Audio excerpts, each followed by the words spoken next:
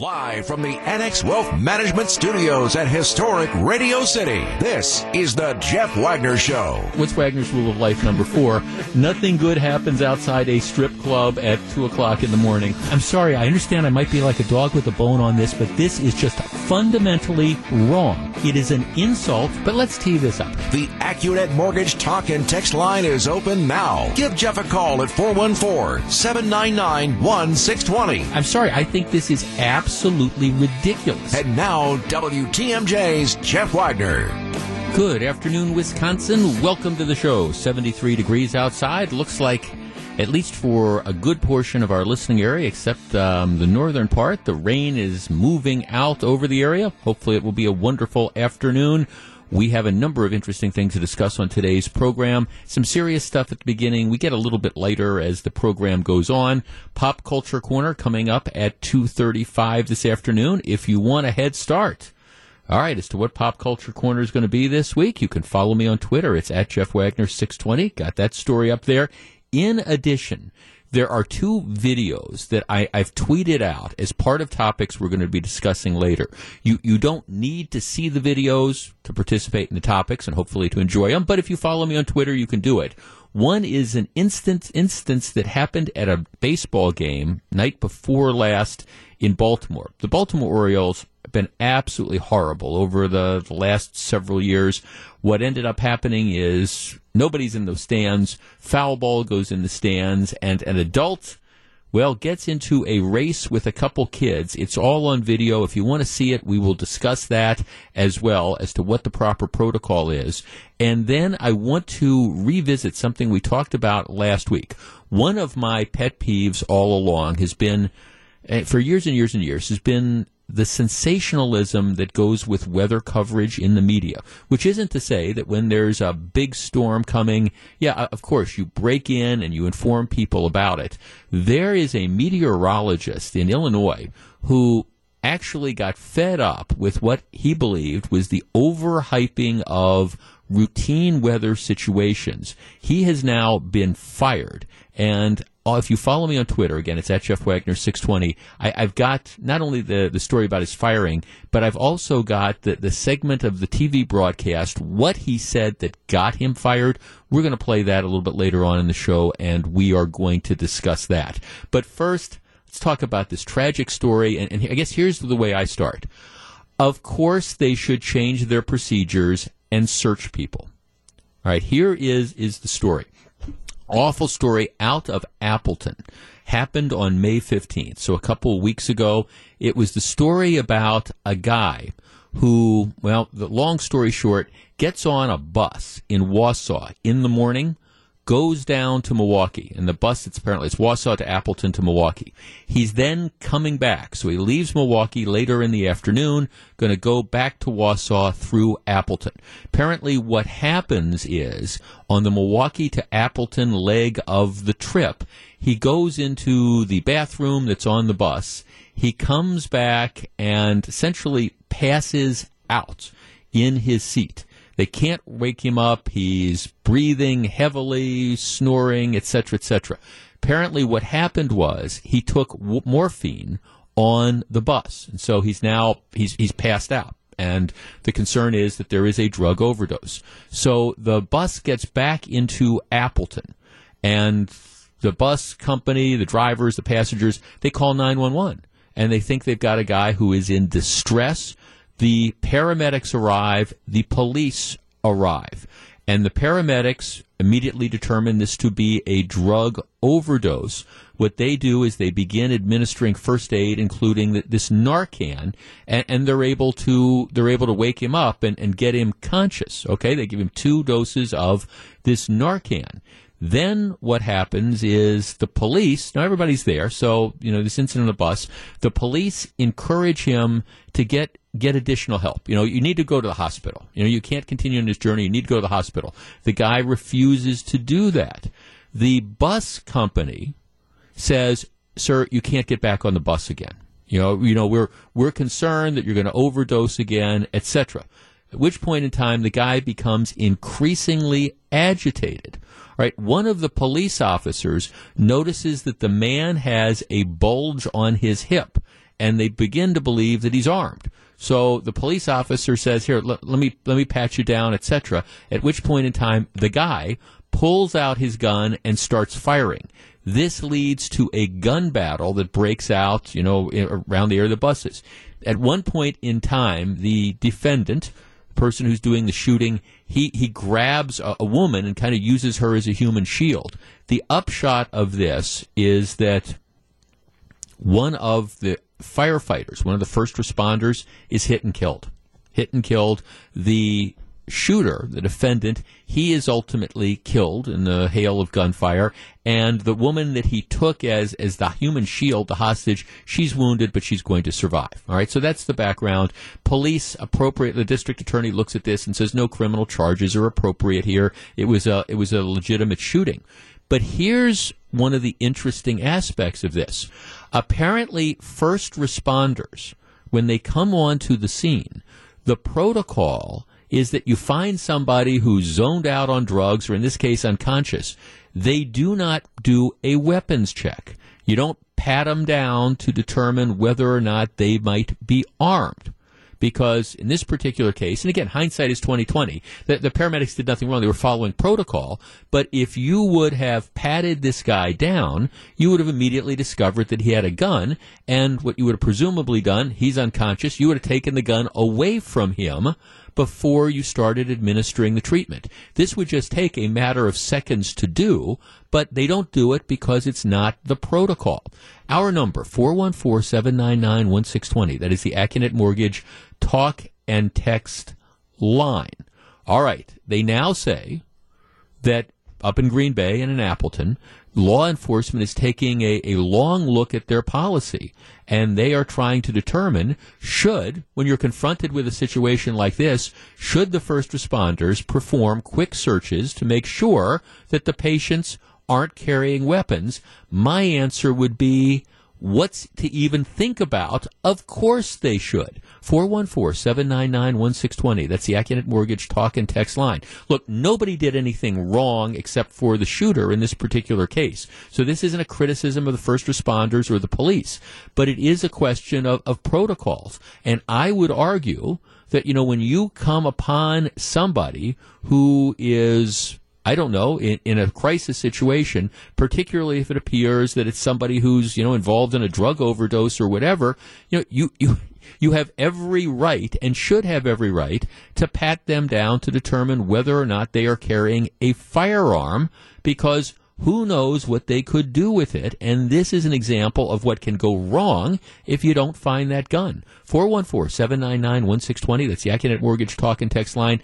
Again, they're looking at the protocol. My response would be, of course you should pat somebody down. You find somebody passed out in an alley and you think it's a drug overdose. Yes, it takes you all of about 5 seconds while you're administering the first aid, etc. Pat them down, find out if they've got a knife, find out if they've got a gun, and then take it from them while you are administering the treatment. You can always give it back to them. Am I missing something? 414-799-1620. We discuss in just a moment. This is Jeff Wagner. Let's start out with a couple texts. This better become the protocol immediately. Yeah, to me, this just absolutely makes sense.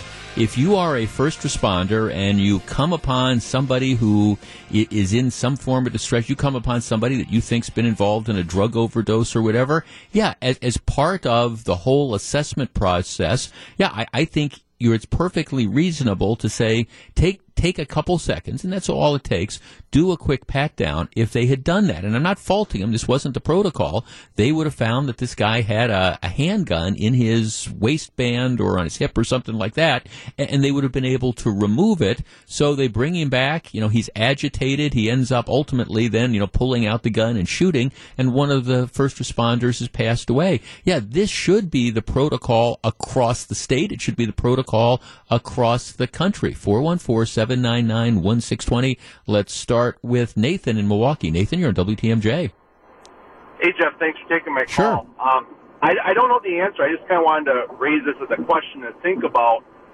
By just having this sort of blind policy, if you come across someone unconscious, you got to pat them down. Mm-hmm. Do we have issue that's like somehow an illegal search?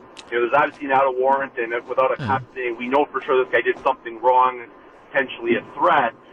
can you just tell it paramedics, cop whoever's first assessing, you have to pat the person down blindly? Could that lead to lawsuits or other unforeseen problems? Well, I guess it takes the call. I had a professor in law school who always told me that, you can sue anybody for anything, but that doesn't mean you could win. Under these circumstances, I don't think it would go anywhere. Police officers who come into contact with people, and this applies to first responders as well, have a right to do brief, what they call them is stop and frisks. And the question always becomes, all right, did you have a basis for having that contact in the first place? Now, in this particular situation, you're the 911 guy. You are responding. And the idea is, if you come into contact with somebody, you have a right as a police officer or first responder or whatever, you have a right to make sure that, you're not walking into a dangerous situation. So you can do that quick stop and frisk. The question, like I say, with that issue is always, did you have a right to make that stop in the first place? In this particular case, the way I kind of puzzle it out off the top of my head is, you've already, yes, you are justified. You're having contact with the person. It is a legitimate contact. It is a legitimate stop because, they're passed out or, in the drug overdose or whatever. And yeah, I don't think there would be any constitutional problems at all with, again, making a brief protective search to determine if somebody is armed. And candidly, I don't know what Dane County judges would do with this, but I don't think most judges would think that there's any sort of problem with this at all. Bottom line is, it's to secure the safety, in this case, of either the law enforcement people or the first responders. All right, Jeff, do you really think first responders in Appleton are waiting for approval to take their long look at this to search junkies? I sure wouldn't. Well, I wouldn't either. I guess I'm kind of surprised that that's not part of the protocol because you would think one of the first things that you're going to do is, again, when you're coming into contact with somebody in this type of situation, you want to find out, is there a gun involved? Is there a knife involved? Is there something that could get me in trouble? 414-799-1620. That's the Acunet Mortgage talk and text line. To me, this just makes sense. Now, once you find it, let's say you find the gun. Well, I think you take the gun away from the person. Like I say, you can always give it back. What if you find, what if you find a bunch of heroin in the guy's pocket or whatever? Well, okay. I think that's a legitimate thing that you've discovered as well. You're also, in addition to trying to find out if he's armed, you're probably trying to find out what is it that this guy took. Let's talk to Jeff in the Fox Valley. Jeff, you're on WTMJ. Thank you for taking my call. Yes, sir. First time calling, long time listener. Thank you. Retired firefighter, paramedic. As part of our job duties as a paramedic, an EMT, and a medical first responder, you have to do a full body survey on a patient that is unconscious for an unknown reason. And so for that reason, I believe that the first responders should be doing that as part of their practice and their protocol. And you're saying not just for the safety of the first responder, but also to try to use that as a diagnostic tool. What has caused this guy to pass out? Oh, we just found a bag of heroin in his pocket or something. That tells you maybe what's going on. Yeah, that's correct. Sure. And many times in my career that, we did have those situations where you have an unresponsive patient for an unknown cause. They might have had a pill bottle in there that they overprescribed themselves, overtaken. And so I think that, from a EMS perspective, there are things in place already in their standard protocols that they do. And, been a paramedic instructor as well as an American Heart instructor. And, that by training is standard procedure. Yeah, well, right, exactly. And if it's, I think that this just demonstrates one of the dangers that there is if you don't do it. Now, thankfully, this is a rare situation where you have the guy that comes back and then he's armed and he pulls out a gun. But if it's something that could be preventable, well, then I say let's prevent it. Yeah, right. Yeah, you want to be prepared and you want to prevent those situations and, not second guessing anybody because I'm sure that they were out there doing their job and that's one of the byproducts of giving Narcan out there in the communities now. You're waking these people up, and some are waking up very violent. Yeah, no, thanks. That's a very good point. That is I mean, a lot of the first responders, they have the Narcan. This is how they deal with the drug overdoses. They are doing their job. They deserve all that credit for it. But to his point, he's exactly right. You don't know what's going to happen. In this particular case, I don't know if there was mental illness. Don't know what was going on here exactly. But the guy, woke up in an agitated state, and once he found out they weren't going to let him back on the bus, he got more agitated, and one thing escalated, and now you've got a first responder who's passed away. You've got, he's dead. You've got an innocent person who was in the area who got grabbed. She gets injured. Again, you have to try to learn from these things and say, what can we do to prevent them moving forward? Katie in Burlington. Hi, Katie. You're in WTMJ. Hi, I might be repeating the previous caller, but, I took CPR training, and one of the first things they teach you, I believe it's part of the acronym, is to make sure the situation's safe. I mean, you don't administer first aid until you know you are safe, and it's a safe environment for you to do so. That's standard. So I don't understand why there's any issue with anyone who's a first responder looking for weapons. I mean, that's part of safety. It just seems so basic, and it has nothing... Yeah. No, I mean, right. I mean, there were 24 shots that were fired, in this situation. Now, a lot were fired by the police officers, but I mean, here you have a situation that goes from like 0 to 60 in the matter of seconds when suddenly the guy gets agitated. Yeah, you're right. It would seem to me first thing you do as part of the triage, assessing what's going on there, is, hey, let's see if this guy's got a gun or he's got a knife or whatever, and if he does, let's take it away from him while we're administering the help. Yeah, and that language is already part of the training, isn't it? You assess the situation. Is it safe to administer first aid? That's what first responders learn. How is checking for a weapon not just an inherent part of that? I don't understand. No, thanks, Nicole. I don't either. And to the extent, and again, the authorities up in the area, they're analyzing this and they're saying, okay, do we need to change the protocols to deal with this? And to the extent you need to change the protocols, my answer would be do it. I mean, to me, this is, with all due respect, it's a no-brainer. You find somebody that's passed out or, in need of help. As you are triaging them, find out if they're armed and take the weapon away from them, as part of the overall thing. Like I say, worst case scenario, you can always give it back. This is Jeff Wagner. So very glad to have you with us. All right. I don't want to be that guy. I don't care if it's a baseball or a T-shirt that's falling from the ceiling or is being tossed into the crowd. I don't want to be that guy. What guy am I talking about? Well, I've got a video of this that's up there. If you follow me on Twitter, it's at Jeff Wagner 620. Here's the deal. Baseball game Wednesday night. The Toronto Blue Jays are playing the Baltimore Orioles in Baltimore, my hometown. Toronto is horrible. Baltimore is worse. These are two of the worst teams in baseball. Baltimore might arguably be the worst team. So it's a Wednesday night game between two really bad teams. The stadium is pretty much empty. There's the announced attendance is 11,000, and that's tickets sold. So that probably means about 4,000 people came dressed as empty seats. So you've got nobody in the stands. Game runs 4 hours. That's another story. But there's nobody there, so it's empty. What happens is, and they have a video of this, in the middle of the fifth inning, one of the players hits a foul ball down the left field line, and it ends up in a vacant section of the stands. I mean, there's nobody sitting in this particular section.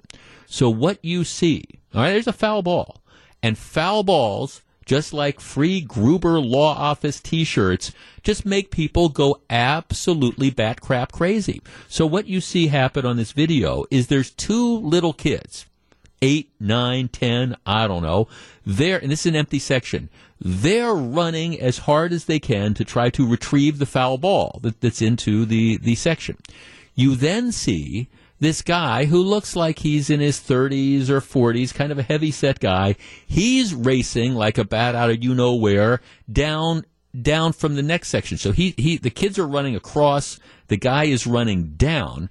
They get to the foul ball at about the same time, and you can see they're wrestling, kind of wrestling with this, and the guy comes up with the ball. So I'm not saying he punched the kid or anything like that, but he's sort of wrestling with. He got to it admittedly first, but they both had to run and cover a big distance. So he takes the ball And the two kids kind of walk back disappointed. So the kind of heavy-set guy, he's going up, and you can tell there's people yelling at him for taking the ball and not giving it to the kids and wrestling with the kids for it.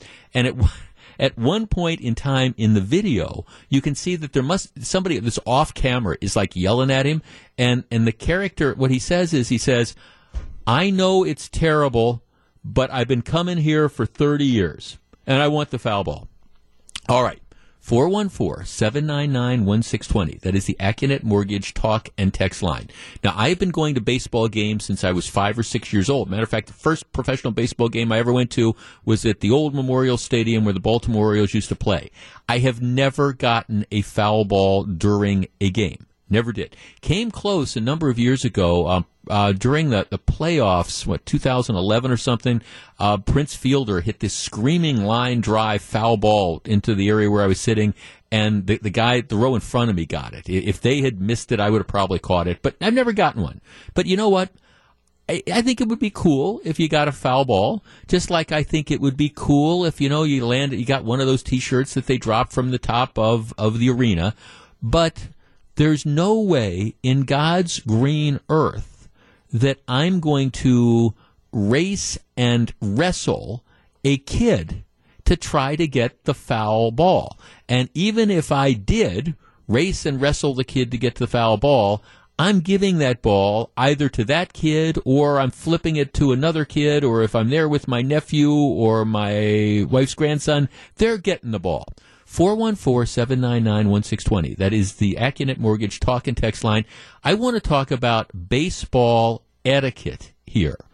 Would you wrestle or race small children to a foul ball and then keep it? And now, obviously, there's no law against it, but I'm not that guy, and I don't want to be that guy on video.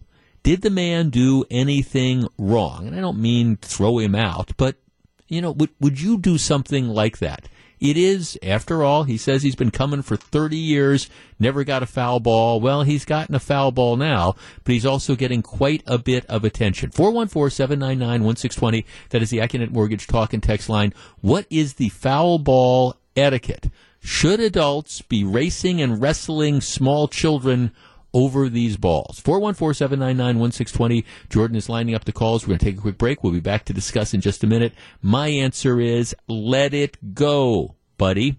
This is Jeff Wagner, WTMJ. So very glad to have you with us. A year or so ago, actually, they do the T-shirt drops at the Bucks games and at the Marquette games.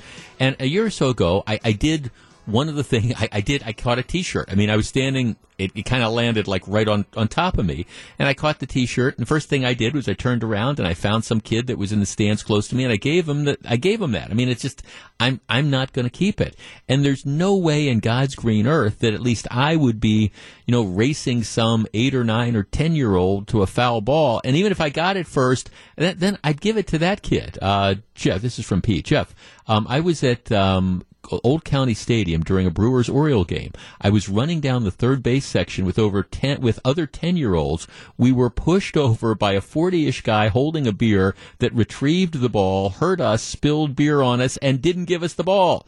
Never forgot that. It happened 45 years ago. 414-799-1620. I can't help it. I just think this Oriole fan, he got the ball, but he's just a complete and total jerk. And what are you going to do with the foul ball? I mean, for goodness sakes, if you want a ball that badly, go into the merchandise store and buy one.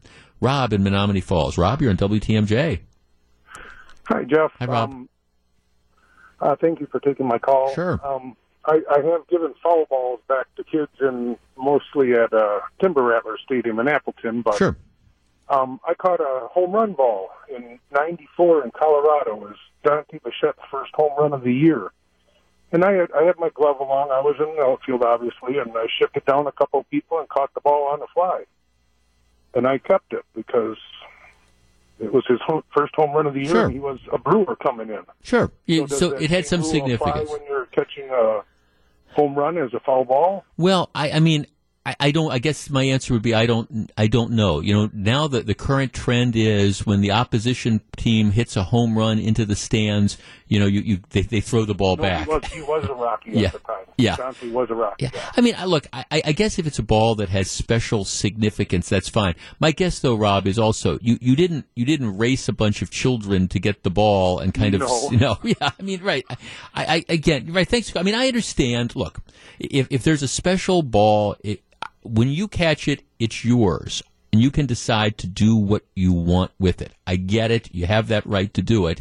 I'm just saying this was not some special significant ball. This wasn't Robin Yount's 3,000th hit. This was a foul ball that was hit down the left field line into an empty sets of seats on a Wednesday night when nobody's in attendance there. All right? I'm just saying I think the decent thing to do would have been to give it to the kids. Let's see.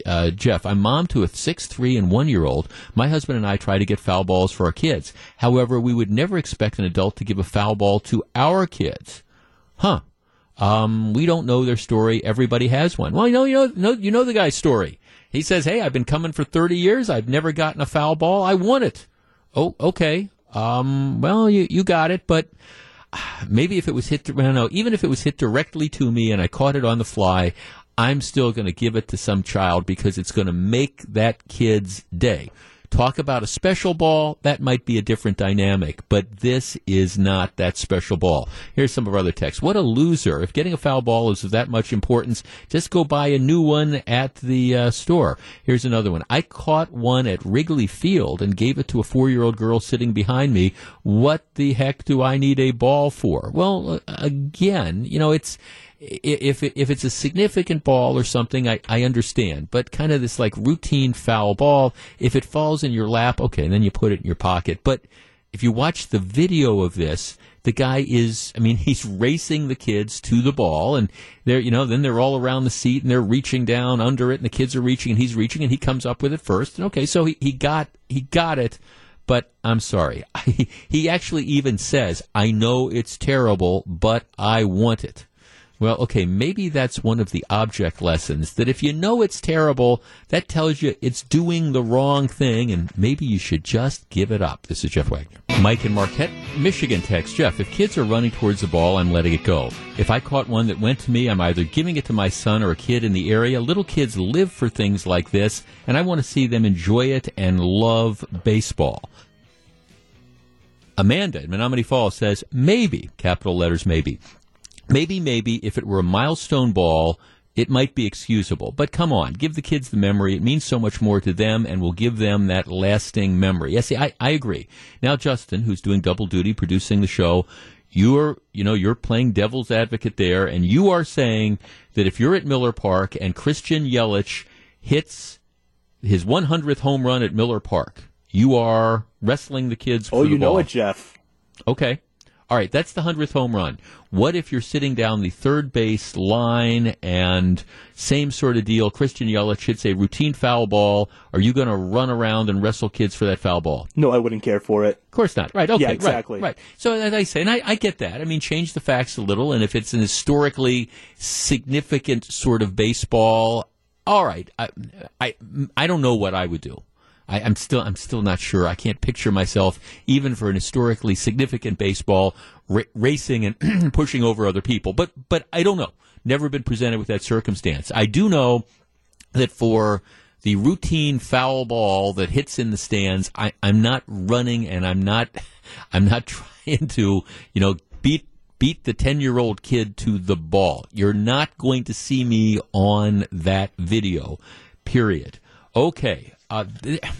This is a story that I admit the spin on this story drives me absolutely crazy. And all the attention and all the media coverage is not asking the right question.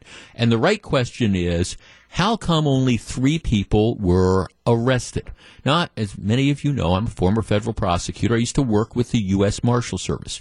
U.S. Marshal Service has a number of different responsibilities. They transport prisoners, for example, and they also are assigned to catch fugitives. So if you're wanted on a an arrest warrant or you've jumped bail or whatever, it might be that the U.S. Marshal Service would be looking for you. So Wednesday night, Memphis, Tennessee, in it's called the Fraser neighborhood of Memphis, which I understand it's a predominantly minority neighborhood that has a lot of crime.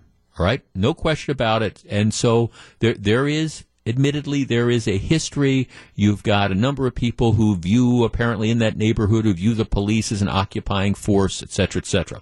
Well, about 7 p.m. on Wednesday, what happens is there is a 20-year-old guy. His name is Brandon Weber, and he is from the Fraser neighborhood.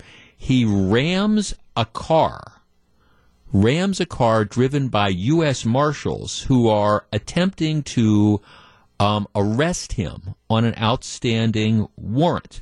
What happens is he's considered to be armed. Ultimately, there's a shootout which develops between the U.S. Marshals and between this 20-year-old, and he ends up dying in the shootout. All right? Immediately thereafter, you have hundreds and hundreds of people who decide that they are going to stage a riot. And they show up and they're throwing rocks at police. There's like 20-some Memphis police officers that are injured as a result of this. And you've got, again, this widespread rioting, which is going on because you have these two, as it turns out, it's U.S. Marshals that end up shooting this guy. And this has happened like in an instant. Now, nobody is asking the questions about, okay, why was it that this guy got shot? It's just the immediate reaction is, let's go and let's start throwing rocks and essentially rioting. Well, all right, it now turns out that, here's the story. Apparently, in Mississippi, Hernando, Mississippi, this guy, this Brandon Weber, the guy who was shot in Memphis, there was a warrant out for him in connection with a June 3rd shooting. According to the police, this Brandon Weber had responded to a Craigslist posting for the sale of the car, driven to this Mississippi town, went and took a test drive of the car with the car's owner with him. As the car's owner got out of the vehicle, Weber pulled out a gun and shot the man 5 times before speeding away with the guy's car. All right, so he's gone to Mississippi. He's gone on this test drive. He's carjacked the car. He shot the car owner 5 times. And by the way, this car that he rammed the U.S. Marshal Service vehicle the other day in, that was the stolen car. That was the car that he had carjacked, back in June. So, all right, and then, of course, he's armed. And, what ends up, and you end up having the shootout that you have the shootout. Well, under these circumstances, all right, the first reaction of so many people in this community is, we're going to go and we're going to riot. We're not going to wait around, and we're not going to find out exactly what happened here. We're not going to let authorities tell their story. We're not going to wait until we know whether maybe it sounds like this is justified or not. But no, instead, we're going to take to the streets. We're going to throw rocks and bottles. We're going to start to light stuff on fire and all those things, and we're going to endanger the police. That's the reaction that you get. And I guess the most aggravating thing to me is they made a total of 3 arrests. 3 arrests in connection with this. Now, I understand that, all right, we're dealing with one of these riot sort of situations. People are throwing rocks and bottles. We've got all these cops that are getting injured. Oh, well, we don't want to further inflame the situation. Well, all right, maybe you have to teach people that there are consequences to, I don't know, throwing rocks and bottles at police officers and all. And maybe if you make a bunch of arrests, maybe you just send that message. But again, all the coverage of this is, well, you have to understand why the community turned to rioting. Well, no, what I understand is you have a bunch of people who just broke down into lawlessness without knowing the facts of a situation where it seems the police response was completely and totally appropriate, and making this 20-year-old into some sort of victim when he was anything but that. Frustrating in the extreme. This is Jeff Wagner. Live from the Annex Wealth Management Studios at historic Radio City, this is the Jeff Wagner Show. And now, here's WTMJ's Jeff Wagner. why couldn't he have just said this in the first place? We spent about 30 minutes yesterday talking about the latest faux pas created by President Trump, who in many respects, and this is the frustrating thing to me, who as a person who thinks that a number of his policies, certainly not all the policies, but a number of the policies that he's implemented over the last couple of years are positive sort of things. You know, the economy is doing well in spite of him trying to start trade wars and things like that. But I do think he deserves some credit that he never gets. But in many respects, he is his own worst enemy. So the big story over the back portion of this week is, for reasons that I cannot begin to fathom, he decides that he wants to do a lengthy interview with George Stephanopoulos.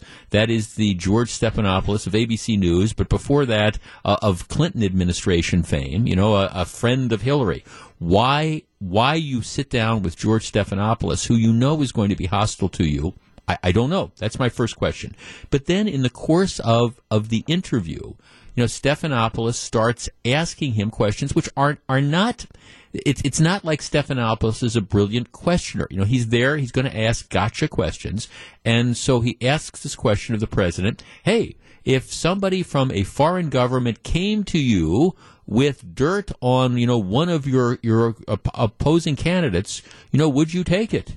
To which the president, I mean, this is a softball. Now, I understand he's kind of in a trick box, because if he says, no, I wouldn't, then you say, well, how is this different than when your kid met with Russia, you know, 2 years ago?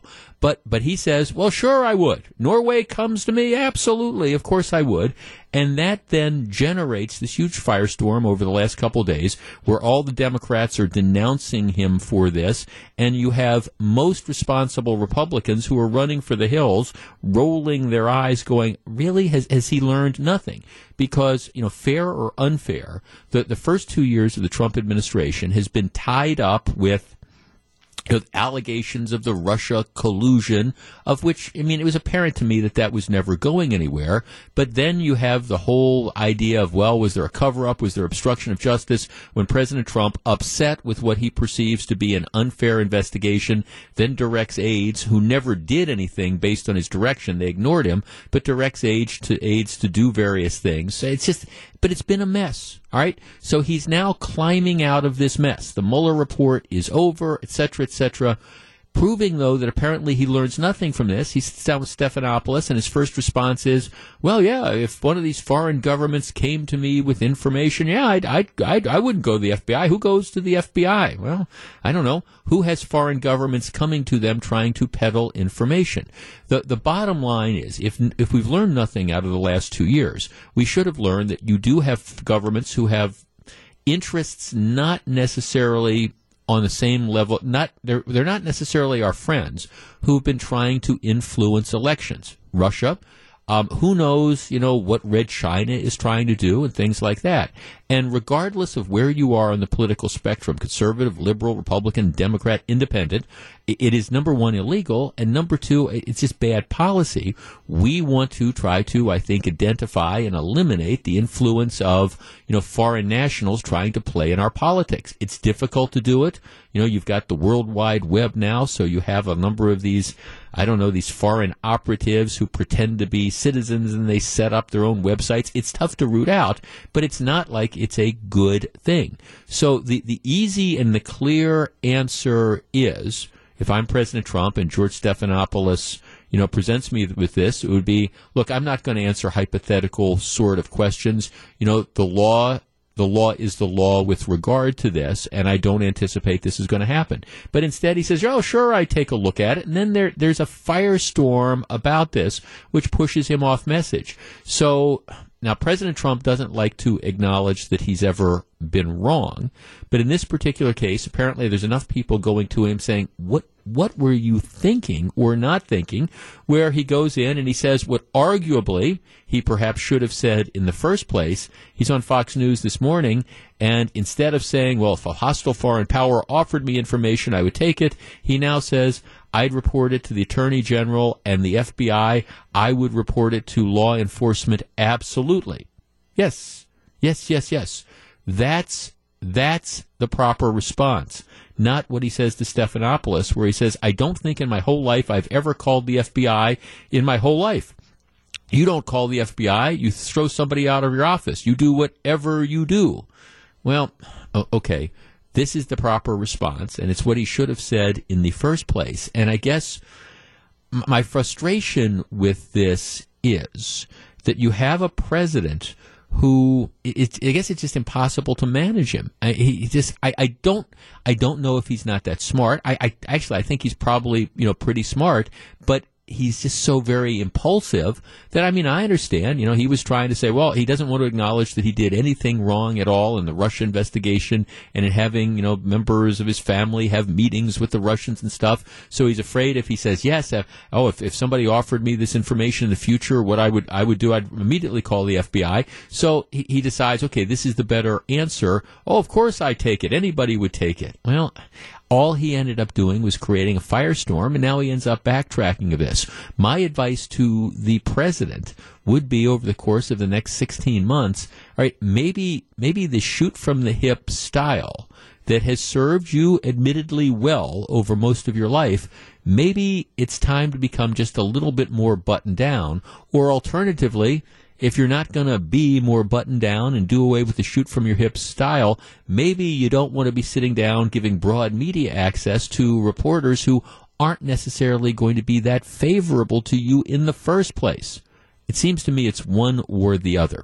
When we come back, I want to play for you about 90 seconds of TV. It's the audio from a TV report that got a weather guy fired. We're going to discuss. Stick around. An update and a follow-up to something we talked about sometime this week or maybe last week. If you are a regular listener of this program, from time to time over the years, I have sort of cringed at some of the ways that weather is covered.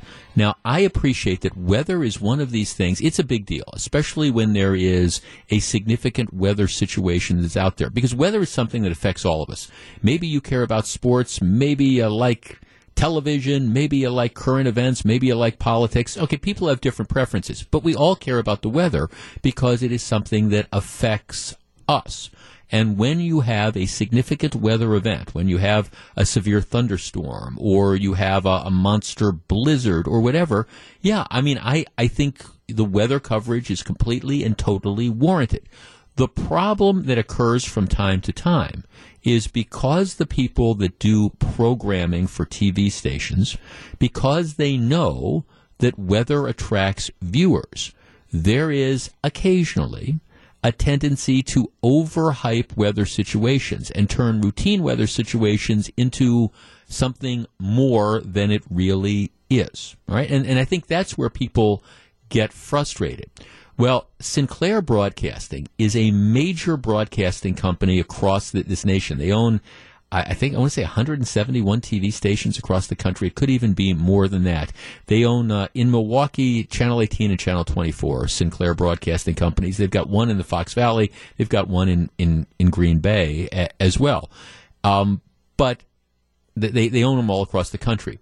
Apparently, at least at some of the stations, over the last several months, Sinclair Broadcasting ran out this thing called Code Red, which was whenever you have a weather situation, what they would do is and I'm looking at the video. If you want to see one of the videos of this, you can follow me. It's on Twitter at Jeff Wagner 620.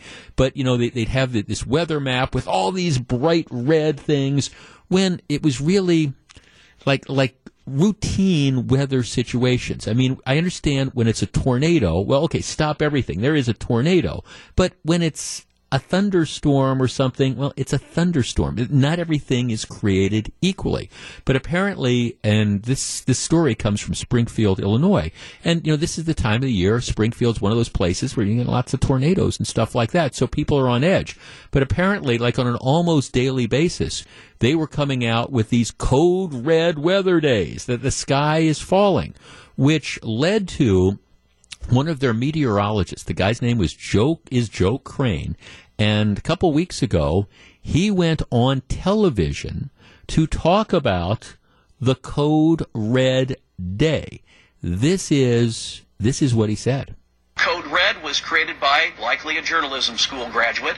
That being said, I'm a journalism school graduate, so it's not perfect. A lot of people not very happy with this over the last few months since we've implemented it on Storm Team 20. That's evident by the thousands of comments on social media, letters to the editor, frequent calls to local talk radio shows.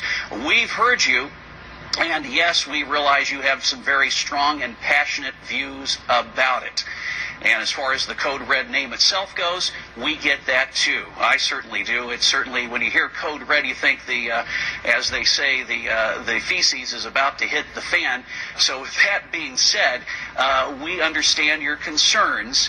And we want you to know that we take them very seriously as far as myself goes. I don't take myself very seriously, but I do take my job seriously and my responsibility to the public.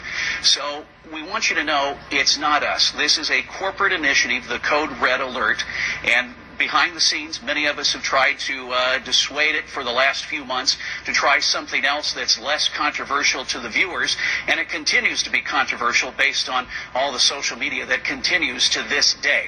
So keep in mind, despite the fact that this facility is owned by a corporation, it's still licensed under the authority by the Federal Communications Commission to serve the public interest, convenience, and necessity. So you still have a voice. Keep those cards and letters coming. Okay, so what he's saying is, we understand that you think that we're being alarmist here. We get it. This is a corporate initiative, and then there's a longer version where he goes on to explain, like the National Weather Service has these gradients, and they'll tell you, all right, there's the high risk of severe weather and a minor risk. He says this whole Code Red stuff, it all bunches this in together. Well, okay, so he says that he was taken off the air. Sinclair apparently says that they're going to reassess using Code Red, but they confirmed yesterday that he has been fired for saying that.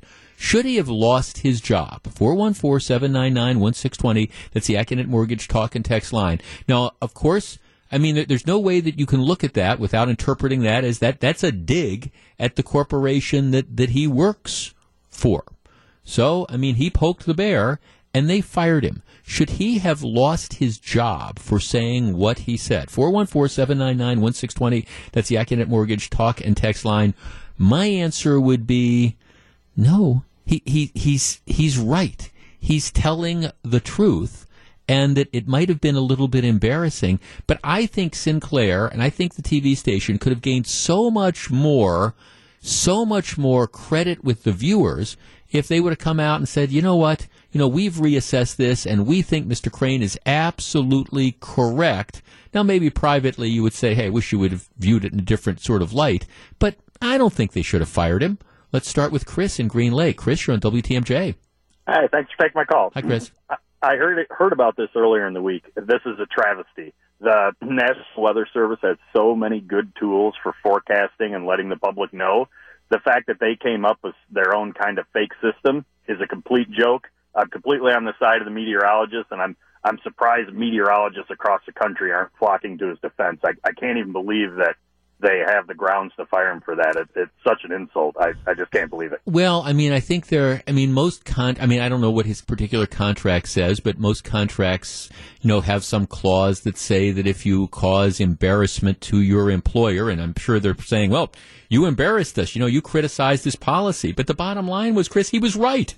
Yeah, he was. So maybe he'll kind of be a martyr type, which is too bad for his job. But yeah, I just think what a silly thing for them to do. Like, marketing for weather, for better ratings, no, the National Weather Service takes care of that, and you're just confusing people. So, yeah, really too bad. A horrible situation. It is. No, thanks for the call. Now, actually, I mean, I don't know where he ends up going. My guess is, if you want to look for the silver lining in this, my guess is I would, if I were the general manager at another area television station, or maybe one in a bigger market than Springfield, Illinois, I'd be looking at this guy because I think you get all sorts of incredibly positive publicity by saying, hey, this is a guy who's looking out for the interest of the viewers and who's willing to put the interest of the viewers and the public over, I don't know, these concerns about overhyping. And again, this isn't really a criticism of weather coverage in general, but he just had enough of these Code Reds, and he was just responding to what the viewers were saying. Let's talk to Lamar in Orlando. Lamar, hello. Hey, Jeff, thanks for taking my call. Sure. Living in Orlando, we have in the summertime, we have a ton of storms. Yep. And, you know, being from Milwaukee, I think they're like 10 times more intense. But we have a ton of storms. And when they overhype them, it throws off your entire day. And quite frankly, especially with all the seniors down here, it's kind of frightening at times to overhype these storms. And so guys like this are a breath of fresh air that come on and say, hey, look, we are overhyping it. He did the right thing. And I think it's a shame on the news media. And I want to really quick compliment to you guys. The one thing I do appreciate about you guys actually give the weather and then kind of separate your opinion from things, or give the news and kind of separate your opinion from things. And that's one of my biggest issues with news. Yeah, I appreciate it. Mileage is terrible. Well, Lamar, I appreciate that. No, and by the way, I mean we try to be responsible, and we really do. And at least on this radio station, ever since I've worked here, that's the idea. And look here, I mean, here's the thing. Don't get me wrong. I am not suggesting that when you've got a life-threatening sort of weather situation that you want to tell people about that. But to your point, if every day it's code red, the apocalypse is coming, sooner or later people start to tune out to that, so that when you do get that monster storm, you need to tell people. And I think it's I'm sure this guy's frustration was he knew a lot of this was based on the fact that, well, we want to scare people into watching us. Mike on the Northwest Side. Mike, you're on WTMJ. Yeah, hey, I agree with you, Jeff. This guy probably should have got fired, and he's probably going to get a better job with it. He keeps doing the code reds and everything, and once there is a real storm, people aren't really going to be alarmed because they hear it all the time. Yeah. And he's doing a disservice to the public. Yeah, I mean, right. Thanks for the call. And I mean, look, I thought he did a good job of explaining this. Now, I admit he took a dig at the corporate policy. He said, that this is the corporate policy, but I have this broader interest. To me, this is one where the corporation should turn the other cheek, and apparently I think they have learned, and they're looking at this whole code red thing. So you're going to fire the guy for telling the truth to power. My guess is Joe Crane lands on his feet, but still, this is, it's one of these interesting battles that go on, but at least for this week, he's one of my heroes. This is Jeff Wagner. I want to give you an update on a story we talked about earlier this week, and it is a story that has, at least in my view, a positive ending. The right thing was done, despite efforts to try to bully certain elected officials into doing the wrong thing. Here is the deal. The Wisconsin Convention Center, right? You got the downtown, you got the Fiserv Forum, and then you've got the Wisconsin Center District, which is the convention center. It's the Milwaukee Theater, the old Milwaukee Auditorium, and it's the UW Panther Arena, the old Milwaukee Arena. Okay, that's the convention center. That's run by it's called the Wisconsin Center District Board, that consists of various people who have been appointed to the board by various people. All right, so here is the story. Their security contract is up. What they do is that they contract out with private security firms to provide the security for these places. And it's a multi-year contract. The contract is up. And so what they did is they solicited bids from various security firms. The firm that they said was by far and away the most qualified of the four bidders, they got four bidders, was this outfit called Per-Mar Security from Davenport, Iowa. All right, they say that it's far most qualified of the four bidders. Also, it's about, now this contract's worth about $1.6 million per year. All right, now, so you say, okay, they're the most qualified ones. The bid is reasonable. What's the issue? Well, the issue is that Per-Mar Security Services is not a union-based contractor. All right, they're non-union. What the folks at the Wisconsin Center District say is, for us to have gone with one of the other bidders that was unionized, it would have cost $1 million more in money for this to use the unionized firm, and we don't think that they were as good. We think so. This place, yes, it's non-union, but it's $1 million less than the unionized place, and we think it's the most qualified. Well, this this strikes me as being a complete and total, what's the word, no-brainer. Okay, you've got the best firm, and they're going to do it, for $1 million less than this other firm would do it. Of course you go with them, right? Wouldn't you do that if you were hiring a contractor to put on a roof or paint your house or whatever? Well, of course you would. But here's the controversy. Well, what happened is once the word got out that this was going to be a non-union security firm, and by the way, the previous firm that did this was also non-union, what you had is you had some of the local labor bosses that just went en fuego. Oh, you can't do this. And they sent out letters saying, hey, if you do this, be prepared. We're going to try to disrupt the Democratic National Convention. We're going to send letters. We'll do informational picketing, all these type of things. We'll try to embarrass Milwaukee. And so what happened is you had a handful of members of the board who decided, yeah, well, what's $1 million or so? They delayed the vote until today. The vote had been delayed from last month. So today, by a vote of 9-5. Now, this is unusual because the Center District Board, almost everything they do is unanimous. But by a vote of 9-5, they went ahead and decided to award the contract to the non-union firm. Voting against this were Gordon Hintz, he's the Assembly Minority Leader, the guy, the very controversial figure from the Oshkosh area, Wisconsin Department of Administration Secretary Joel Brennan, thank you, Tony Evers, Common Council President Ashanti Hamilton, Milwaukee Alderman Bob Bauman, and State Senator LaTanya Johnson. They voted against it. So they were the 5 people who said, well, so it's going to cost $1 million more. We want to appease the local labor groups. Thankfully, the other 9 members of the board, including Wisconsin Republican Senate Leader Scott Fitzgerald, State Rep Joe Sanfilippo, and others as well, they recognized that, this is just not the way to go, and they voted to go ahead and do the right thing. So we talked about this earlier this week, and I think it was kind of 50-50 as to whether or not you'd have some people that just decided, well, we're going to capitulate to these threats, and we're going to, what's $1 million, Well, $1 million is $1 million. Bottom line is the best firm gets the contract, and they're going to do it for a lot less than other firms would have charged. And the fact that they're not union, well, okay, Wagner's rule of life number 1, life is tough, get a helmet. This is Jeff Wagner. No, I don't think making it easier for bad drivers to get their driver's licenses back is the way to go. And yet that is precisely what they are doing in Milwaukee. All right, true story. We talk about bad driving all the time. Can I see a show of hands? Everybody who within the last 24 hours has seen somebody driving in a reckless fashion, driving twice the speed limit, weaving in and out of traffic, driving at a high rate of speed in the bike lane, blowing through a red light. Can I see a show of hands? All the hands up? Oh, look. Everybody's hand is up, because if you drive around at all, you see that.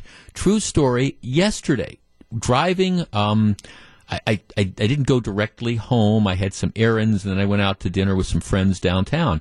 But I'm driving, I'm at an intersection downtown, and I'm coming up to the intersection. The light is yellow. It's kind of like a stale yellow. And I know it's going to turn to red. So, I stop. I'm in my lane. The light is red. And then I swear, you can count 1 Mississippi, 2 Mississippi, 3 Mississippi. The car in the lane to my right blows through the intersection. They have sped up. It's not even close. I've stopped because I saw that it was a yellow that was going to turn to red. So I'm stopped, and I've been stopped for a couple seconds. Car next to me or in that other lane blows through the red light, darn near hits a pedestrian and other cars that are starting to go through there. I see this on an almost daily basis. My guess is you see this on a daily basis as well. It is a huge, huge problem. And it's compounded by the fact that you've got the people who are doing this, they just don't care. And in many cases, not all cases, but in many cases, they might be driving a stolen car, or they're driving a car without insurance, or they're driving a car without a valid driver's license. We talked a little bit yesterday about the criminal case involving the guy that got sentenced to 12 years in prison, the one who was driving along. You had the public worker who was working behind he was filling in potholes. So you've got the DPW truck, you've got the guy, filling potholes, and you have the car driven by the felon who comes up and rams into the back of the truck, but ends up killing the public worker who is, he's behind the truck. Guy got 12 years in prison. But, of course, the dazzling detail is he's never had a driver's license. He's 30 years old, and he's been stopped or arrested, convicted 14 times, I think, in the last 5 years of not having a driver's license, and yet he's back out on the road over and over and over again. Now, I bring this up because there was a story in the Journal-Sentinel that really caught my attention. And it talks about how these municipal judges in Milwaukee are rolling out all these programs and they're getting all these accolades to make it easier for people who have had their licenses suspended for a variety of reasons to get their licenses back. Now, candidly, the program success rate seems to me to be pretty minimal because the deal is, first of all, you have to show up. And then you have to agree that you're going to work out a payment plan if you've got overdue tickets or do community service or whatever. And the reality is the numbers is that the vast majority of them, even if they get their licenses back temporarily, they're not able to keep them because they don't follow through with what they had to do. But the idea is, the municipal judges, we want to make it easier for bad drivers or people who've had their licenses suspended, in many cases for, again, the type of reckless conduct that puts our lives in danger. They want to make it easier for these people to get their driver's licenses back. And the thinking seems to be twofold. Number one, we want to give them the driver's license back because they're going to drive anyways. So, let's make it easier for them to get their driver's licenses back. I don't understand that. And the second thing is expressed in the Journal-Sentinel story is, we want to make it easier for people to get their driver's licenses back because then we think maybe the streets will be safer. Now, to me, this was a head-scratcher when I saw it, but here's the thinking. All right, if you're caught driving without a license, right, that can screw you up. And so if you're driving in a reckless fashion and they try to pull you over and you don't have a license, there's more of an incentive for you to try to flee. Follow me on this? So you're driving without a license, you're violating the law, so when they try to pull you over, there's more incentive for you to flee. So the thinking is, let's make it easier for the person who lost the driver's license in the first place, in many cases probably for reckless driving or whatever, let's make it easier for them to get the driver's license back. Makes absolutely no sense to me. 414-799-1620. That is the Acunet Mortgage talk and text line. This, to me, is a completely backwards way, at least I think, to approach this. I understand it can mess you up if you lose your driver's license. All right?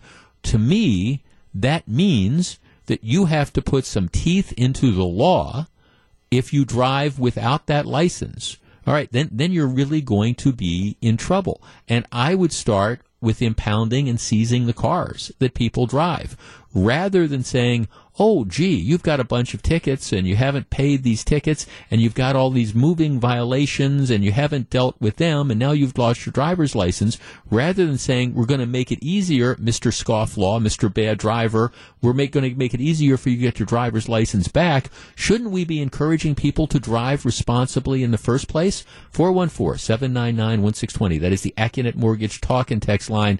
Look, the way you do this isn't by making it easier for people to get their licenses back. It's by making the penalties tougher for driving without a license. And I start by saying, let's impound the cars. You start taking the cars of people who are driving without licenses, I guarantee you the number of people doing that will drop dramatically. 414-799-1620. That's the Acunet Mortgage talk and text line. Jordan is lining up the calls. We're back to discuss in just a moment. If you're on the line, please hold on. This is Jeff Wagner. We're back. Let's talk to Rain in Milwaukee. You're on WTMJ. Good afternoon. Hi, Jeff. Hi. I just wanted to talk about the corollary between what you're talking about now and the with the ordinance that the city of Milwaukee put in about the idling cars. I mean, it seems to be a trend towards like as you said, it's a capitulation of government towards the criminal element. And I think that is part of what we're seeing with, people talk about prison reform. Like, I mean, I do to say, I mean, to be fair, you do say just, lock them up, which is the government's response to criminality. I guess what I want to say, what it comes down to, having thought about it, is that we need more of a creative approach towards, criminals. I mean, I guess that's just, I guess that's what I have. Okay, well, I mean, I guess I don't. I think this is a relatively creative sort of approach. If you're going to drive repeatedly, I mean, okay, the guy that got sentenced yesterday who killed the public service worker, I think, off the top of my head, I think 14 prior convictions for driving with a suspended or revoked or without a license. I don't think he ever had a driver's license. He continued to drive cars over and over and over again. Nothing that the system did deterred him from doing that, and now you have a public service worker who is dead. I mean, can you put everybody who drives without a license behind bars for 2 years? No, I don't think you can do that. Matter of fact, that's why I think it's kind of a creative idea to suggest, okay, here's the deal. We're going to start by taking the car. You're driving without a license in a car. We're going to take it. Now, does that solve the problem? Absolutely no, because a lot of the cars that are involved in this type of thing are stolen. Okay, so I mean, you're not gonna impound the stolen car. That would be victimizing the victim. But in that case, all right, the person that's driving it, you do want to send them to jail. All right, you're driving that stolen car. Now, I know we don't like to do that in Milwaukee, but I'd put that person in jail. But let's say just the regular situation of somebody who doesn't care. Yes, my license has been suspended. Yes, I get caught driving, but I want to keep driving. There needs to be some penalty for that. And I guess I think you start off with saying we're taking the vehicle. Now, if it turns out to not be your vehicle, how do you do it? Well, you have something like they do with the federal forfeiture laws for like the innocent owner. Somebody has to come in and say, well, okay, I had no idea that Jordan didn't have a driver's license when I lent him the car. And then you make them prove that. Okay, that's fine. But otherwise, yeah, you take the car. And will this create hardships? Of course it'll create hardships. I understand that. But it might also deter people from getting behind the wheel when they shouldn't. I mean, and isn't that what the game is or should be? Josh in Shorewood. Josh, you're on WTMJ. Hi, Jeff. Thanks for taking my call. Yes, sir. Hi, I just wanted to basically reflect exactly what you were saying. I think at this point in time, I think almost everyone is just fed up with this. It's an absolute joke as far as just letting these people just getting off the hook with these repeat offenders. Yeah. And it's just constantly happening. I think it's just pretty simple. Is if you have an action, you have a dangerous action, there's a consequence to that. It's kind of the same thing that we've been seeing with the carjackings that have been going on with Milwaukee, where it kind of just brushed under the rug and it just keeps happening and festers, and it's just something that it just needs to change. I think everyone is just absolutely just they're fed up to the point with this. Yeah. No, you're right, Josh. No, thanks. You're right, and and we've started to see a little bit of a change in that. Okay, the police department has done away with what I thought was this idiotic policy of letting people, just run away and not chasing. Okay, so now we chase, and yes, the number of chases are up, but you know what? The number of arrests are up as well. And I think bottom line is, sooner or later, you're going to start discouraging this behavior. Well, when it comes to reckless driving and people driving without a license and driving without proper insurance and things like that, no, you can't put them all in prison. But what you can do, instead of making it easier for them to get their licenses back so they continue to drive in a reckless fashion, what you can do is you can take the cars, and then they're not going to be driving. This is Jeff Wagner. Live from the Annex Wealth Management Studios at historic Radio City, this is the Jeff Wagner Show. And now, WTMJ's Jeff Wagner. So, Melissa, when you were in high school, did you bring a lunch? Did you eat the prepared lunch? How did you work? Well, I remember it being like a la carte, so it was on like a debit card thing. Okay. Yeah, so I didn't bring a lunch. I just ate the hot lunch or whatever was there. You ate the hot lunch that was there. Mm-hmm. Jordan, how about you? Were you a bring a lunch or take the hot lunch that was there? Kind of both in a way. Sometimes it depends on the day, but Friday was always like hot lunch for me. because they had like pizza or something good on Friday? Yeah, usually it was the same old pattern. Well, I remember in high school, every Tuesday was like pasta, Like Wednesday was pork-shaped patty on a bun. I remember that one, right? Right. We don't know what it was really made of, but Okay, all right. Well, see, that is interesting perspectives. Now, I'm a little bit older than, or in some cases a lot older than you guys, but see, I was a child of the 70s, and one of the things, if you went to Nicolay High School in Glendale in the 70s, we had a completely and totally open campus. So you could come and go as you chose. And so if you knew somebody who had a car, now, I lived about 3 blocks away from the school, so I would go home at lunch a lot of times, neat. But if you knew somebody who had a car, you could hop in that car and you could go to any one of a number of fast food restaurants that were in that whole corridor around Nicolay High School, and there were a lot of them. You want to make a run to the A&W, you want to go to the McDonald's, etc. You could go there, and you could. Generally speaking, if you didn't get back in time, you were in trouble. But you could come and go. So if you didn't want to eat, I'm sure I ate in the Nicolay High School cafeteria sometimes over the course of the 4 years that I was there. But as I sit here today, I honestly can't remember when. But again, you could come and go, brought the lunch, or go home for lunch, or go out with your friends. All right. Well, nowadays, fewer schools have open campuses. But there's still this tension involving school lunches. First of all, ever since you had the Obama-era lunch regulations, well, it's been a challenge for a lot of schools because, and I'm all in favor of nutrition. Don't get me wrong. I'm all in favor of people eating better and things like that. But, some of these restrictions are just so ridiculous that the kids, they don't like the food that is being produced because, some of the rules on salt and things like that, they just don't like them. So you've had all these stories about waste and things like that. Yeah, it's like, okay, well, we put the vegetable on the kid's plate, but you can't make them eat it. And then you look at the trash can and it's, all the stuff is thrown away. So nowadays, the two choices have been you either bring your lunch from home or you go and you have the hot lunch at the cafeteria, and maybe it's hit and miss. Some days maybe you can find something, some days you can't. At a number of schools, and this is the trend now throughout the country, there is a third option. Just like with an open campus in the 70s, we would go to different fast food restaurants or whatever. What is something that happens now? And that is, you don't have to go to the restaurants. You have lots and lots of restaurants, and what do? They deliver.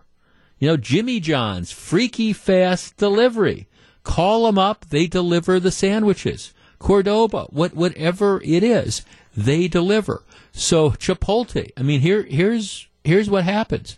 A number of schools are finding that what kids are doing nowadays is they are having food delivered. They're calling up Chipotle. They're calling up Jimmy John's, and they're saying, deliver this. And we'll meet you at the school office at 12:05 or whatever your lunch hour is, and we'll take it.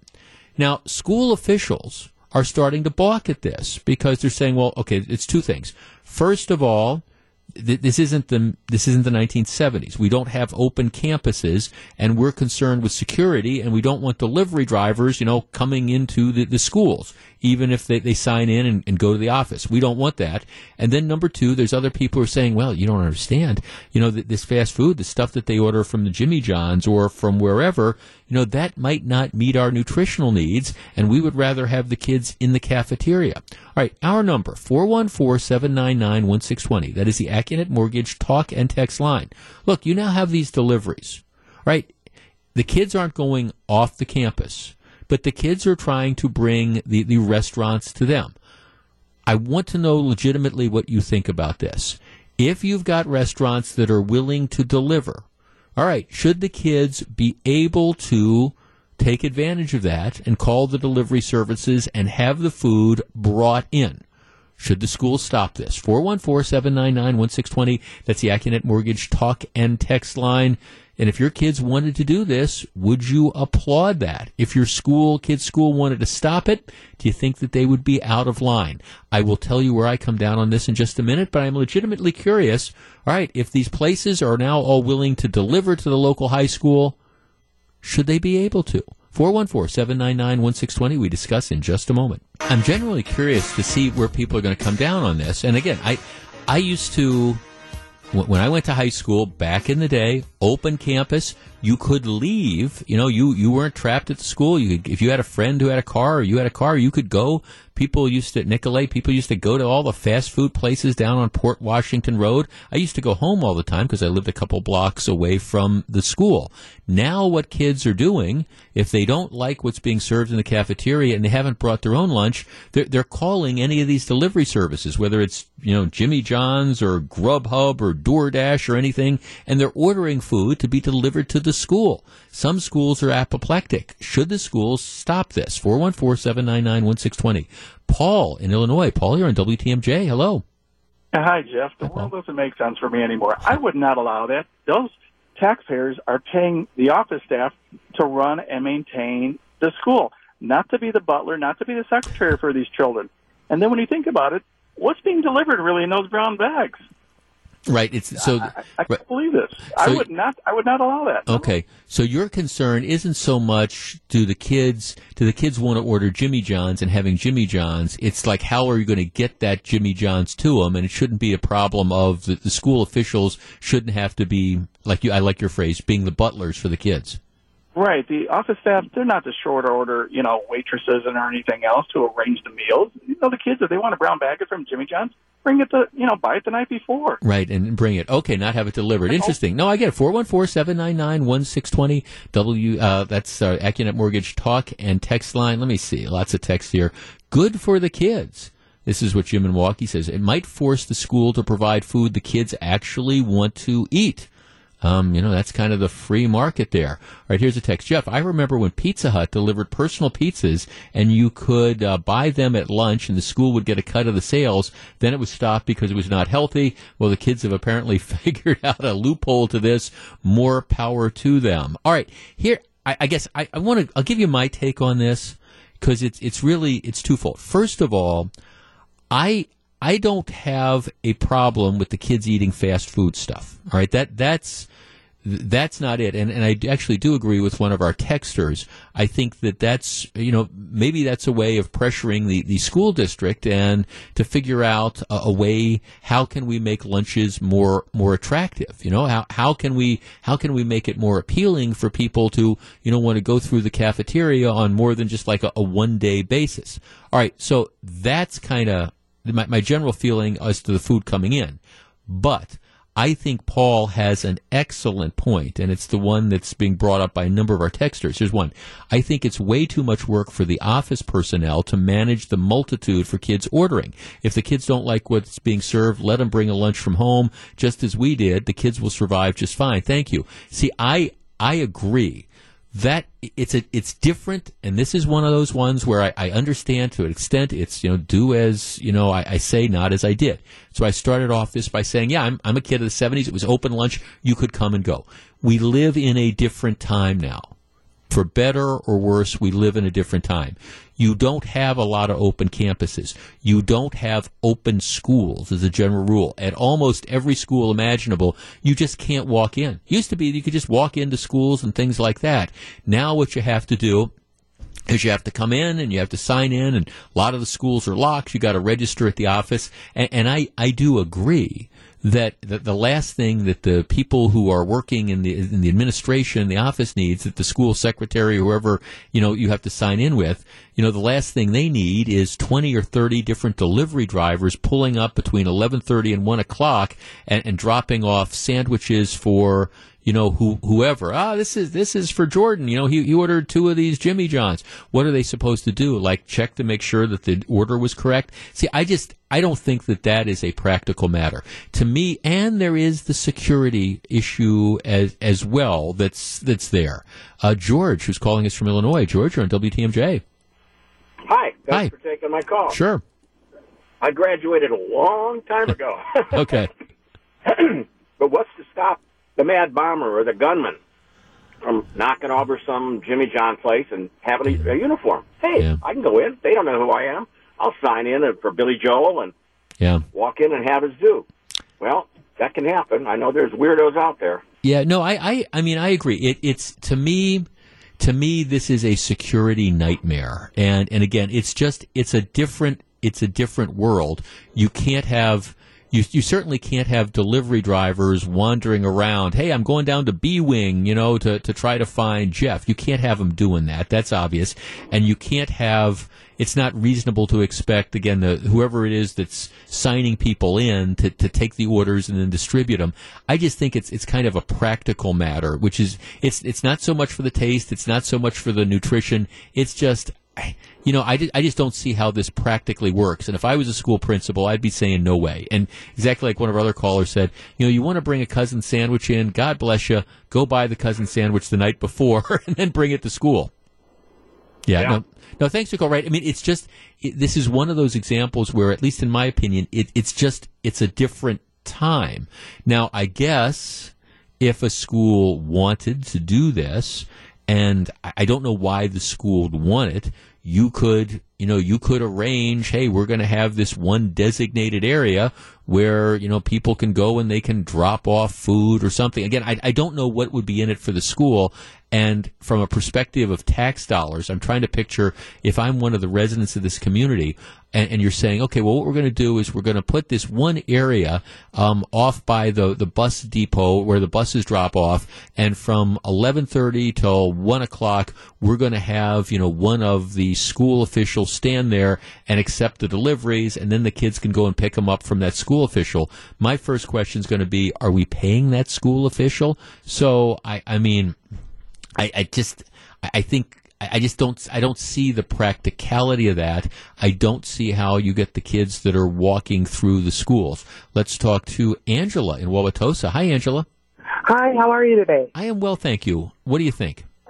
My take on this is I've got a friend who works for Jimmy John's. He's a manager, and he said that the kids are ordering this food off of apps. Yep. And so the employees at Jimmy John's are required to fill the order like other places. They can't tell if it's a child or an adult. Right. And so then they take it to the school, and the school won't take the food. Right. And then it's already paid for. And then secondly, I work in schools, and the high schools generally have a lot of choices for food. I mean, they really do. So I don't really see a need for kids to be ordering out. I mean, that's just a distraction, and it creates competition. This kid gets Jimmy John's every day. I got to eat school lunch, Yeah, well, right. And again, if you want to bring Jimmy John's, buy Jimmy John's the night, have it delivered the night before, and put it in a paper sack and bring it to school and eat it.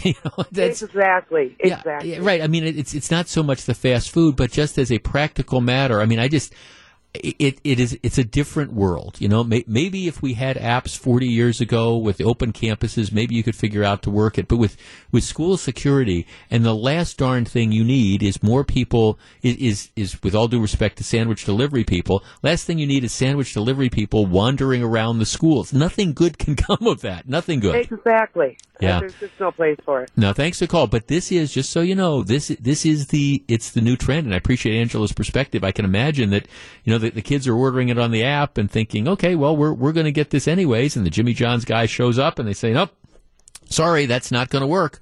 At least the sandwiches are already paid for. It's 2:26. This is Jeff Wagner. Have a text. Jeff, schools should be opportunistic and invite these places in to sell, with the schools taking a cut of the sales. Well, yeah, that's a whole different story that's out there. My niece just finished her second year at San Diego State, and I remember I think back to, again, back in the day. Hey, old timer, let's talk about back in the day.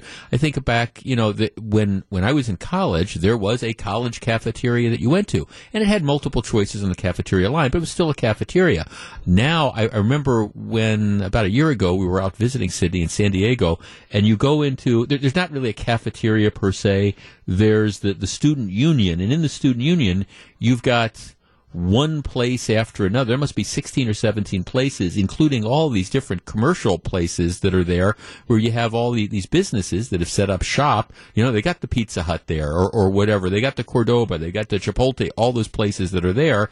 And, the kids can buy stuff from them as part of their meal plan, and that the school there is getting a cut. So that's a whole different story if people want to go that route. All right. I have an email I want to share with you. If you're a regular listener to this program, you know that I have continued to, I admit, get on my soapbox from time to time about the presence of coyotes or coyotes, depending on what part of the country you grew up in the metropolitan area, attacking small animals. And I think the day is coming when they're going to start attacking kids as well. And I understand this is controversial. Some of you welcome coyotes through the area. With all due respect, I think you're nuts. I think you're absolutely nuts. But here's what I got from one of our listeners. They're passing on an email that went out to property owners of an apartment building on Water Street downtown. This is Water Street downtown. It says, "Dear residents, we've spotted a few coyotes or coyotes around the property today. This is on Water Street in downtown Milwaukee. For those of you who have dogs, especially small ones, please be careful." Okay, so you live in downtown Milwaukee. You've got the rats. Now you've got the coyotes or the coyotes. If you have dogs, especially small ones, please be careful. Sooner or later, there's going to be a kid that's going to be attacked, and everybody's going to say, "Why didn't we do anything about this?" Just asking. It's time now for Jeff Wagner's Pop Culture Corner. Put aside the heavy lifting and call the AccuNet Mortgage Talk and Text line at 414-799-1620 to get on the show. And now, here's Jeff Wagner. And Pop Culture Corner, sponsored by our friends at Newfam Medical. Check it out. All right. Next Saturday, Jordan, I'm going to a wedding next Saturday. 450 people. It's an outdoor wedding.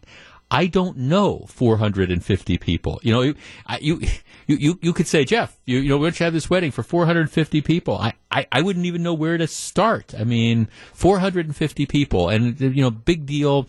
Lots of stuff. I absolutely adore the mother and father of the bride, and it's going to be a great time. So I'm looking forward to it. But they're bringing a band in, so of course they are bringing the band in from out of town. There's going to be dancing and stuff like that. There's going to be partying into the wee hours of the evening. If you don't mind me asking, where is it being held? At their home. Okay. At their home in the Milwaukee area, but they have a home that is big enough to host a party for 400. Are you kidding me? Well, the wedding is scheduled to be outdoors. Wow. So if I asked what the plan B was, but this is the story. I told this story before. We had this ceremony. It's called Bury the Bottle. We did this a couple of weeks ago, and this is apparently a Southern tradition. You dig a hole in the backyard. You take a bottle of Jack Daniels, you put it in upside down, then you fill it in, and then there's this ceremony that you have. There were 20 of us, and it's supposed to guarantee that the weather will be good.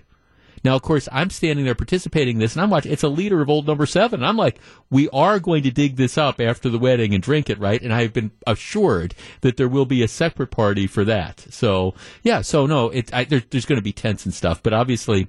Okay, we've got that bottle buried, so that's going to be cool. So we're guaranteed, good weather. But so there's going to be a big dance floor, stuff like that. And I'm sort of looking forward to it.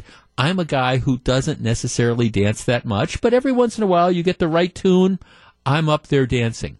Last Saturday night, I told a version of this story on Monday.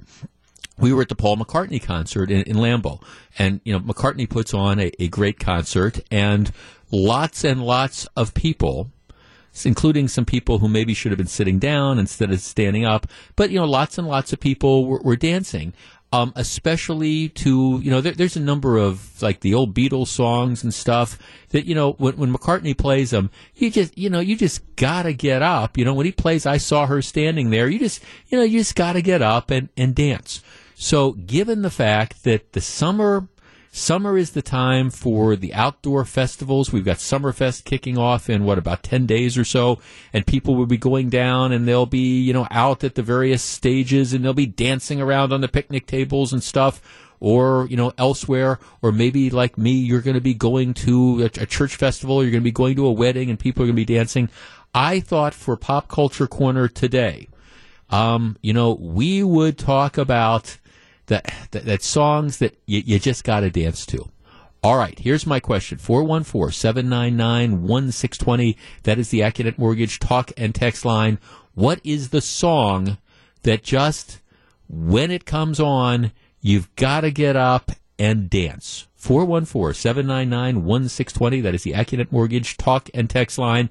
It could be a slow song, but in general, it's probably going to be that one that, you're sitting there and you're doing like the chair dancing through a lot of the tunes, but all of a sudden you hear that song, that's it. I got to get up. I got to dance. 414-799-1620. That is the Accunet Mortgage talk and text line. The song that when you hear it, you've just got to get up and dance. We'll give Jordan an opportunity to line up the calls. As I always say during this segment, call early because our phone lines tend to jam up. We want to get to as many calls as possible. And do not overthink this. Sometimes people say, well, that sounds dumb. I don't care if it sounds dumb or not. It's the song that you just got to get up and shake your booty to. 414-799-1620. Back to discuss in just a moment. This is Jeff Wagner. Pop Culture Corner, sponsored by New Femme Medical, the McCartney song that got me on my feet. Back in the USSR. You just couldn't sit down. I'm being swamped with texts. They're a lot of fun. Jeff, I rarely dance, but every time Dancing Queen by ABBA comes on, I have to attempt to shuffle around. Another one, Shout. Yeah, that's one. That's, of course, Shout is Shout, from... if you saw Animal House, that movie, that's the one that at the toga party they're all dancing to, Shout. Okay, 414-799-1620. When you hear it, you've got to be dancing. Let's start with Tyler in Oconomowoc. Tyler, you're on WTMJ. How's it going, Jeff? Real well, thank you. Okay, when you hear the song, you got to dance. It's a little goofy, but everybody knows it. The chicken dance. So that's it. So you're sitting at that wedding and you're gonna be like, nah, I'm not getting up. But once the chicken dance comes on, you are there. Oh yes, sir. I'll be leaving the bar before I even get my beer, and I'll be out there shaking my booty. You are. Thanks for the call. You are a true Wisconsin guy. Joanne in Milwaukee. Joanne, you're on WTMJ. I have to say Party in the USA by Miley Cyrus. That song, I can dance in my car with that song. It comes on and I'm there. Okay, so that's just it. So if you're at the wedding or whatever and that tune's being played, you're grabbing your husband. I was at a wedding on my way out and they started playing that song and I'm like, I'm staying. Ran out to the dance floor and started dancing. We are going back in. Okay, cool. 414-799-1620. By the way, if you follow me on Twitter, it's at Jeff Wagner 620. I found this one list of songs that says, it's 10 songs that 10 songs that will cause you to dance like an idiot. So if you want to check that out, it's on Twitter. 414-799-1620. Let's talk to Agnes in Sheboygan. Hi, Agnes. You're on WTMJ. Hey there. Hi there. My favorite is Respect by Aretha Franklin. Okay, so you're up there dancing. RESPECT, right? You bet. Yeah, well, that's right, and that's a great song. Thanks to God, that's a great song. It's catchy, and it's one that. Well, I don't know. I don't dance very much, and there's reasons. If you ever saw me, why I don't dance that very much, because I've got those kind of rhythm issues. But nevertheless, that's one that you can kind of move around to. Let's talk to Diane in Germantown. Diane, you're on WTMJ. Hi, Jeff. Hi, it was a great concert, wasn't it? I loved Paul it. McCartney. I loved it. 76 years old. Wow. I know. And for 3 hours. Unreal. Right. Anyway, the Rascals, I'm Good Lovin', and Moni Moni by Tommy James. Oh, okay. Yeah, Good Love. Thanks. I like them both. Good Loving in particular. That works out well. No question about it. Phil in Two Rivers. Phil, you're on WTMJ. Hey, Jeff. Thanks for taking the call. Okay, you can dance to it. What I like about You by the Romantics, it just takes me back to the high school cafeteria Friday night dances, dancing on the tables in the cafeteria. Yeah, isn't that the funny thing about music sometimes, that it's just, it just takes you back to a particular time whenever you hear a given song. Exactly. Yeah, and there's a little bit of hay in there and some harmonica and a lot of guitar work. It's a great song to dance to. Yeah, no, thanks. It's funny. It's not a dance song, but Night Moves. That for Bob Seger. That's just one that wherever I hear it, it just takes me back to a particular time, years and years ago, and I just remember it. 414-799-1620. Let's talk to Kevin in Delafield. Kevin, you're on WTMJ. Hey, how you doing? Real well, thank you. Okay, when you hear the tune, you got to dance. For me, it's Do the Twist. Oh. Doesn't take a whole lot of talent, just takes a little bit of twisting. That's right. Well, sometimes you got to twist low, Sometimes you got to twist low. Chubby Checker, Do the Twist. Wendy in Vernon. Wendy, you're on WTMJ. Hello. Hi, Jeff. Hi, Wendy. my favorite party or dancing song is "Blurred Lines" by Robin Thicke. Okay. It's a really good song. I am familiar with that one. What is it? What is it that you like so well about that makes you? I don't know. It just has a catchy beat. It just gets everybody up and dancing. I don't know. I like it. Okay, well, no, that's outstanding. Let me see. Here's a couple on this list, and again, I got the full list on 10 songs that will cause you to dance like an idiot. If you follow me on Twitter at Jeff Wagner 620, "Twist and Shout" by the Beatles. "You're the One That I Want." From Greece, Olivia Newton-John, "You're the One That I Want." Another one, "Bites the Dust" by Queen. "Any Way You Want It" by Journey. "Billie Jean" by Michael Jackson. Those are just, and then the one, "Happy." Remember the Happy song? I'm not sure that makes me want to dance. Because that's a song that it's one of those earworms, but Happy makes the list. 414-799-1620. Let's talk to George, who's calling us from Illinois. Hi, George. Hi, thanks for taking my other call. Yes, sir. "Lady" by Kenny Rogers. Okay, it's kind of that's the one, that's the slow dance thing. That gets you, Right. that close dancing and stuff. Yeah. At my age, I don't do too much swivel and hips. Thanks for going. But sometimes it just kind of takes over. Okay, here's some of the text. "Jeff, I'm embarrassed to say this, but at weddings, any Spice Girl song, people get up and do whatever they want and dance. That's the Spice Girl. Okay, "Just Like Me," Paul Revere and the Raiders. They'll probably be back at State Fair again. "Moni Moni," as one of the callers said that. Let's see. "Old Time Rock and Roll" by Roy Orbison. Yeah, see, that's it. Glenn Miller. Okay, this is actually, it's a cross-generational one. Glenn Miller, who was way before my time, but his song "In the Mood," that was a huge dance thing, back in the day. "Devil with the Blue Dress On." Yep. That all works too. 414-799-1620. Let's talk to Ron in Brown Deer. Hi, Ron.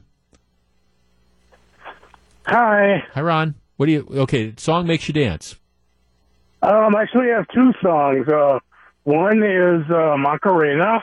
Oh yeah, yes, I remember that. That's the big song from the mid-90s. Yes. And the other one is YMCA. Oh well, you see, absolutely, Ron. That's one. Okay, I admit that YMCA by the Village People is not one of my very favorite tunes. I fully acknowledge that, but I admit that if I am sitting somewhere, I don't know that I'm going to get up and dance to it, but if I'm sitting there, I find myself doing the YMCA thing as well. Yep. YMCA. Not necessarily proud of that, but yeah, I understand that. 414-799-1620. Let's talk to Carlene in Greendale. Carlene, you're on WTMJ. Hi, how you doing? I am well. Good. How about give me some old-time rock and roll? Bob Seger. You got it. Well, and just think of, you could, by the way, I love the old-time rock and roll, and that's the one... That's the one that Tom Cruise was dancing to in Risky Business, right? Okay, the one in it. Okay, I like that tune, anyways. Though, no, you're right. But you could probably pick out any one of a half dozen, Seeger songs, and they'd be the perfect one. You gotta get up. Yeah, you do. But no, that's right. If for people who haven't ever seen the movie Risky Business, which was one of Tom Cruise's first movies, he's dancing around in his underwear to old-time rock and roll. 414-799-1620. Let's talk to Tom in Milwaukee. Tom, good afternoon. Hi, how's it going? How about "You Should Be Dancing" by the Bee Gees? Well, you're a disco guy, huh? Oh, yeah. And everyone has to go out there and act like John Travolta. That's right. So, well, right. And again, just like we were talking about with Seeger, almost any, you could go up there's so many different, like, Bee Gees songs. The one I think of all the time is "Staying Alive." Staying alive, right. But any one of those, right? And look, I understand. Matter of fact, I was going to do a topic about this, but I didn't get around to it. 40 years ago this week, 40 years ago in July 12th, was the disco demolition where they had the semi-riot at Comiskey Park in Chicago because one of the local DJs there said, "Here, let's come in and let's blow up our disco records and stuff." Well, all right, I kind of get that, but at the same time, I don't know. Some of these things have catchy beats, and yeah, there's a lot of stuff that was bad about the disco era, like, some of the big hair and certainly the leisure suits, God knows. But, some of the tunes still kind of catchy. I watched Saturday Night Fever a couple of weeks ago, and, you still staying alive. You want to get up and do that. Let's talk to Maria in Milwaukee. Maria, you're on WTMJ. Hi, yes, I like the electric slide. Okay. All the time. Okay. So that's it. When that's coming on, you're up there and you're shaking your booty. I sure am. The family knows any party I go to, put on the electric slide, and here comes Maria on the dance floor. Thanks, Michael. That's what you tell the band. I do not know what this band at this wedding I'm going to next Saturday, I don't know what they're going to play to try to get the crowd up, but all those would be good ideas. Let's say we're kind of up against the clock. I'm sorry. Some of the ones, any Aretha Franklin song, Celebration, September by Earth, Wind, and Fire. Play that funky music. Yeah, that's certainly one. Only the Good Die Young by Billy Joel. Ring of Fire by Johnny Cash. Okay, I like the Johnny Cash stuff as well. In any event, whatever your tune is, okay, whatever causes you to do that, I hope you get a chance to go somewhere this summer, whether it's State Fair or whether it's Summerfest or whether it's a church festival or whether it's a backyard party or whether it's a wedding. And I hope you get to hear that song that just doesn't matter whether you're 7 or 70 or 80, makes you say, I'm going to get up and dance. And here's my advice to you. All right, look, I admit I look silly when I do it, but I'm past that. Don't let looking silly stop you from having fun. Life is too short. When we come back, we're going to find out what John and Melissa have on their minds on Wisconsin's Afternoon News. Thanks for playing this afternoon on Pop Culture Corner. I always love this feature. Sponsored by sponsored by New Femme Medical. Yes, New Femme Medical. Got it.